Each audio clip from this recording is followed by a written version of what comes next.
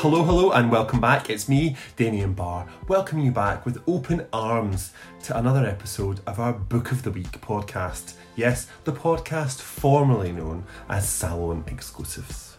Now, I have a staggering talent on the podcast today with incredible hair. You may have seen Michael Peterson on the Big Scottish Book Club performing his poem Oyster. He is an incredible poet and author and just a lovely person. Now, his new book is called Boyfriends. How could I resist that title? It is part memoir and part letter to his beloved and lost friend Scott Hutchison, who you will know as the singer-songwriter from the band Frightened Rabbit. So Scott was the illustrator for Michael's poetry collection Oyster, and Michael's got a big tattoo of that on his arm, and the two were best friends. They travelled the world together, they made art together, and Scott is now no longer with us, although very much in the heart of Michael and in the heart of everybody who reads this book. Now, it's intense, but it's also about the intense joy of male friendships, which is not something that is explored very often in fiction and in non-fiction. So it's really great to get my hands on a book that looks at that and talks about it really unashamedly and really joyfully. The writing is really thoughtful, and because he's a poet, he just really cares about taking you on that journey from one sentence to the next. And often writers are thinking more about the big story, they're thinking about the big structure, but Michael is really with you in every single sentence. So there's lots of joy, and I'm here for every single moment in it. One of the passages that stayed with me most is this reflection on friendship and loss. Michael writes, "While the friendships we forge inhabit us, there's no escaping that one day we'll be without them. They may go kindly with expected effervescence, or, as with you, ungentle and sudden. Either way, grief will come for the heart exposed, like hungry seabirds for a carcass washed ashore." And honestly, the book is as incredible as that moment, and it really made me think about a friend that I'd lost too. So it's beautiful. The Observer gave the book a beautiful review in which they said, "Boyfriends sees Peterson illuminate these companions with a poet's eye, a comedian's timing, and a lover's care." Now, how lovely is that for a review? Here's Michael with a reading from his book.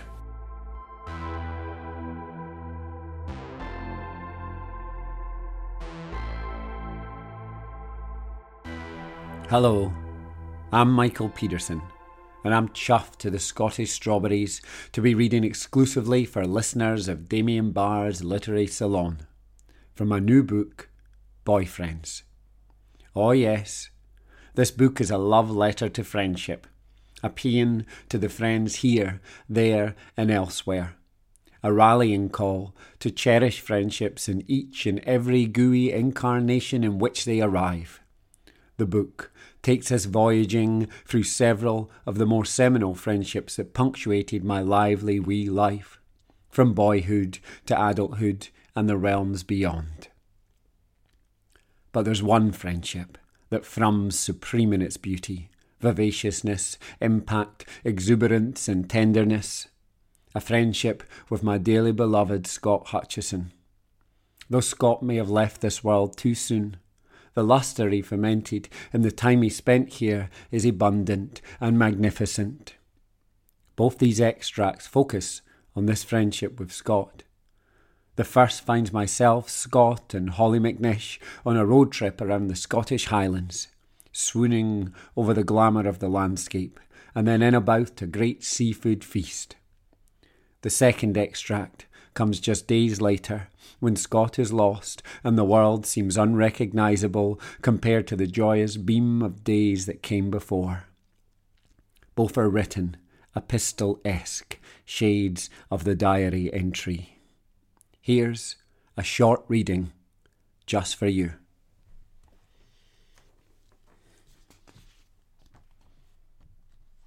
"6th of May, 2018.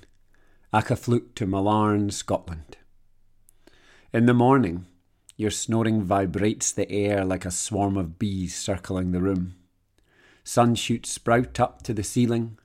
Ephemeral beams of graffiti from beyond this planet raked over sheets and feet.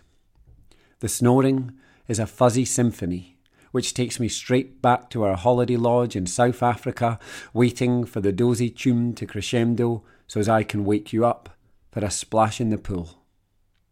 I love to swim, and I'm always plotting pools to dip in. You knew this only too well, and became trustily familiar with my splash times during our tour of South Africa.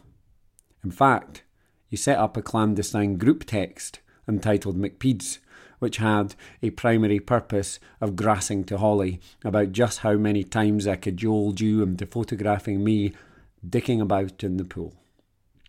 I power on with this sort of play, as I think you secretly love it. It gives your big chortling puss the opportunity to adopt the older curmudgeon role. The day's agenda is visits to the Glenfinnan Viaduct and the silver sands of Morar, Harry Potter and Lord of the Rings tinged, the latter in lexicon only, but stunning Scottish scenery first and foremost. We might drop you in Millarn for the afternoon train back to Glasgow, as this was only supposed to be a one-night trip for you, which has grown arms and legs and beating heart. That said, we're only flirting with the concept of curtailing the voyage, a courtesy, and it's not mentioned again.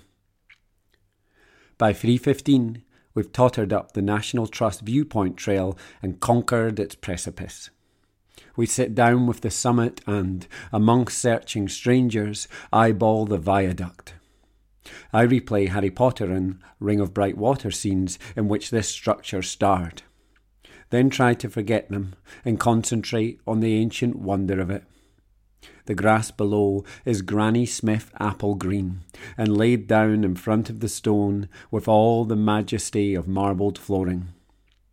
In the shadow of the brick, red and blue dots from the woolen jumpers of tourists pixelate and freckle. The mountains that curry around the viaduct are darker tones with a well-earned pomposity. No train passes, yet a pair of clouds mesh together to cast a gigantic shadow, and for a flash the bridge appears as if cursed. The two oval clouds soon separate like a riven pair of bollocks. Loch Shiel trundles into view, and the Glenfinnan monument deigns us with its presence. Even in the overcast, the surrounding shrubbery wears a lapidary coating. This bridge has been travelled over since 1898, but not by us, and that makes no difference at all. You have started the descent. We've all got the picture to look at. The number of selfie sticks flailing about reaches saturation, so we move out. There is some walking in circuits around the area, but no walking on the bridge itself. That's prohibited, and has nearly cost a few straying Potter zealots more than a grey hair or two. The Silver Sands are a mere 35 minutes from here, and the drive passes so quick it's as if the moment moved without us. All gabble and murmur, we head west from Glenfinnan. Scotland is fucking incredible, and we all agree we should get out of the Central Belt and into the Highlands much more often. On one side of us, Loch Morar. On the other side, the North Atlantic Ocean. We gaze over to the Isle of Egg. A little further off is Rum. These waters, what lives in them and loops around them, chart a fabulous melange of colour. Silver, periwinkle, mauve, azure, turquoise and royal blue. Our eyes are fine dining on landscape. There is a boat bobbing about in the water by the silver sands of Morar called the Davy Diver. It's canary yellow and resting, but quite the sight just bobbing there. Best of all, some chancing fun lover has made a couple of rope swings up top of the sandy banks, which Holly and I gravitate towards. You perambulate by the water's edge, and eventually we meet in the middle. Not fancy a wee go on the swing? I'll push you, I say.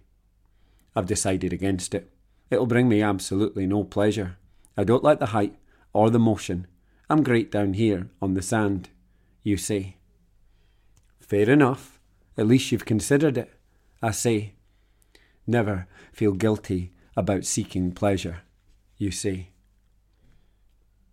This sentence came out strong and sure, a totem teaching as if the allegorical ending to a long story. It connected the dots in my memory of all the times you've spoken this way before, redolent of more serious intent. So steeped in prescience was the way you mouthed it that I question whether you spoke it out loud or passed it telepathically. With that settled, it is on to Millarn, where we check into a Highland hotel at the top of a steep road. It is near dinner, and so, wasting no time, we book a table swiftly to secure a coveted window spot. An hour later, we're seated and shooting the eye's arrows as far as they'll travel, haughty with our hunger. Outside, Skye is staring back over the water with one of those wry glances that suggests it's about to burst into yodel. Dinner with you and Holly. These are Palmery moments. No, I don't regret spending £75 on the seafood sharing platter. Aye, it is a crumb indulgent, and you call me a lush to Holly's hilarity. But we were twinned in this bonhomie. I do not regret us gorging ourselves on a placer, boasting an estimated 40 mussels, 60 prawn tails, 6 gargantuan langoustines, 12 scallops, and a heft of dipping bread. A platter most definitely intended for filling more than 2 bellies. Of course there is wine. We would not do a meal such as this a disservice of being without it. The platter is its own constellation. It does not fit on the table, for its circumference is akin to Jupiter, not decommissioned Pluto. You and Holly have to swap seats so as we can battle this formidable foe together in formation. We are leviathans, feasting with and on each other. The messy display attracts nods of reverence from onlookers populating the tables in orbit around us. These nods are a cloud of praise comfortably taken. This comfort in taking praise is far too rare for brilliant you. Over yonder, the island of Skye sits down to tea with us. We address it in stories and long glances cast over.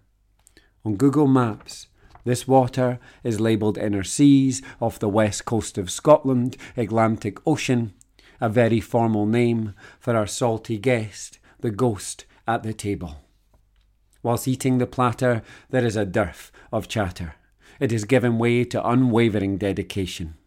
Let it be known, this is not portentous. It is the opposite. The gooey vim of not needing chit-chat. We are apples, here's our core, sprouting pips in every belly. Even vegetarian Holly soaks a mussel down. But shh, don't tell her family, or she'll never hear the end of it. This supper was garlic butter gorgeous, love on its tiptoes, the last meal we had together and one of your last on this whizzing planet. It isn't quite fit for purpose, but I surmise you chip in with, it wasn't far off either. P.S. Yes, we ordered starters and all, but these were modest and too alluring to let pass by. The pudding you shared with Holly was one step beyond for me, but yous looked cherubic splitting it, and you were often one step ahead. P.P.S. By the time the £149.50 plus £20 cash tip cleared from my bank account 3 days later, you had left us, and something had left me. But right there, in that moment, we were brimful. It was love.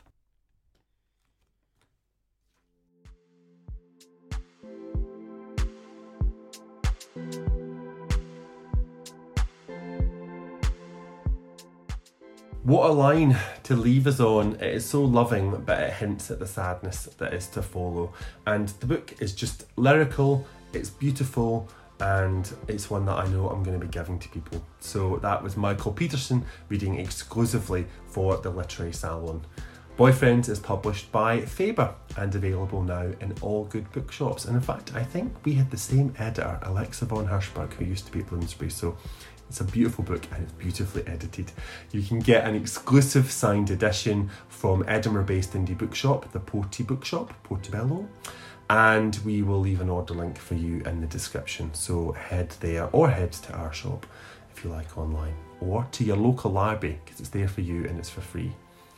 Like I say, this book is all about male friendship and celebrating it. It's not coy, there's no blokiness in it. It's beautiful and it's lovely and I loved it. So seek out the book, seek out Michael, and thank you for seeking out our podcast. Please share it with your pals. Thank you for listening and join us again soon.